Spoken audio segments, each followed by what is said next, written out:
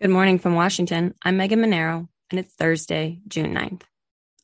This is CQ Roll Call's morning briefing, and here are the top 3 headlines you need to start the day. The January 6th committee has investigated the attack on the Capitol for months behind closed doors. Tonight, it will reveal findings from the ongoing probe in a primetime hearing, airing at 8 p.m. It's the first in a series of June hearings that will unveil new audio and visual materials, including recordings from some of the more than 1,000 interviews. Those included senior Trump officials and members of the former president's family.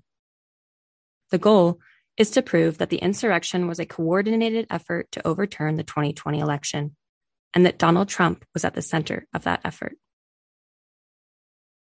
Next, the Senate this week is planning to vote on a bill that dramatically expands benefits and care for veterans exposed to toxic chemicals during their military service. But the measure has been slowed down by disagreement over whether the healthcare funding should be subject to certain spending caps. Republicans now seek to offer amendments likely to cause delays in passage of the bipartisan measure. And finally, House Democrats have added to the calendar 12 markups for the appropriations panels to get their annual spending bills through the committee this month. That's in preparation to hold floor votes in July. Check CQ.com throughout the day for developing policy news. And for all of us in the CQ Roll Call newsroom, I'm Megan Mineiro. Thanks for listening.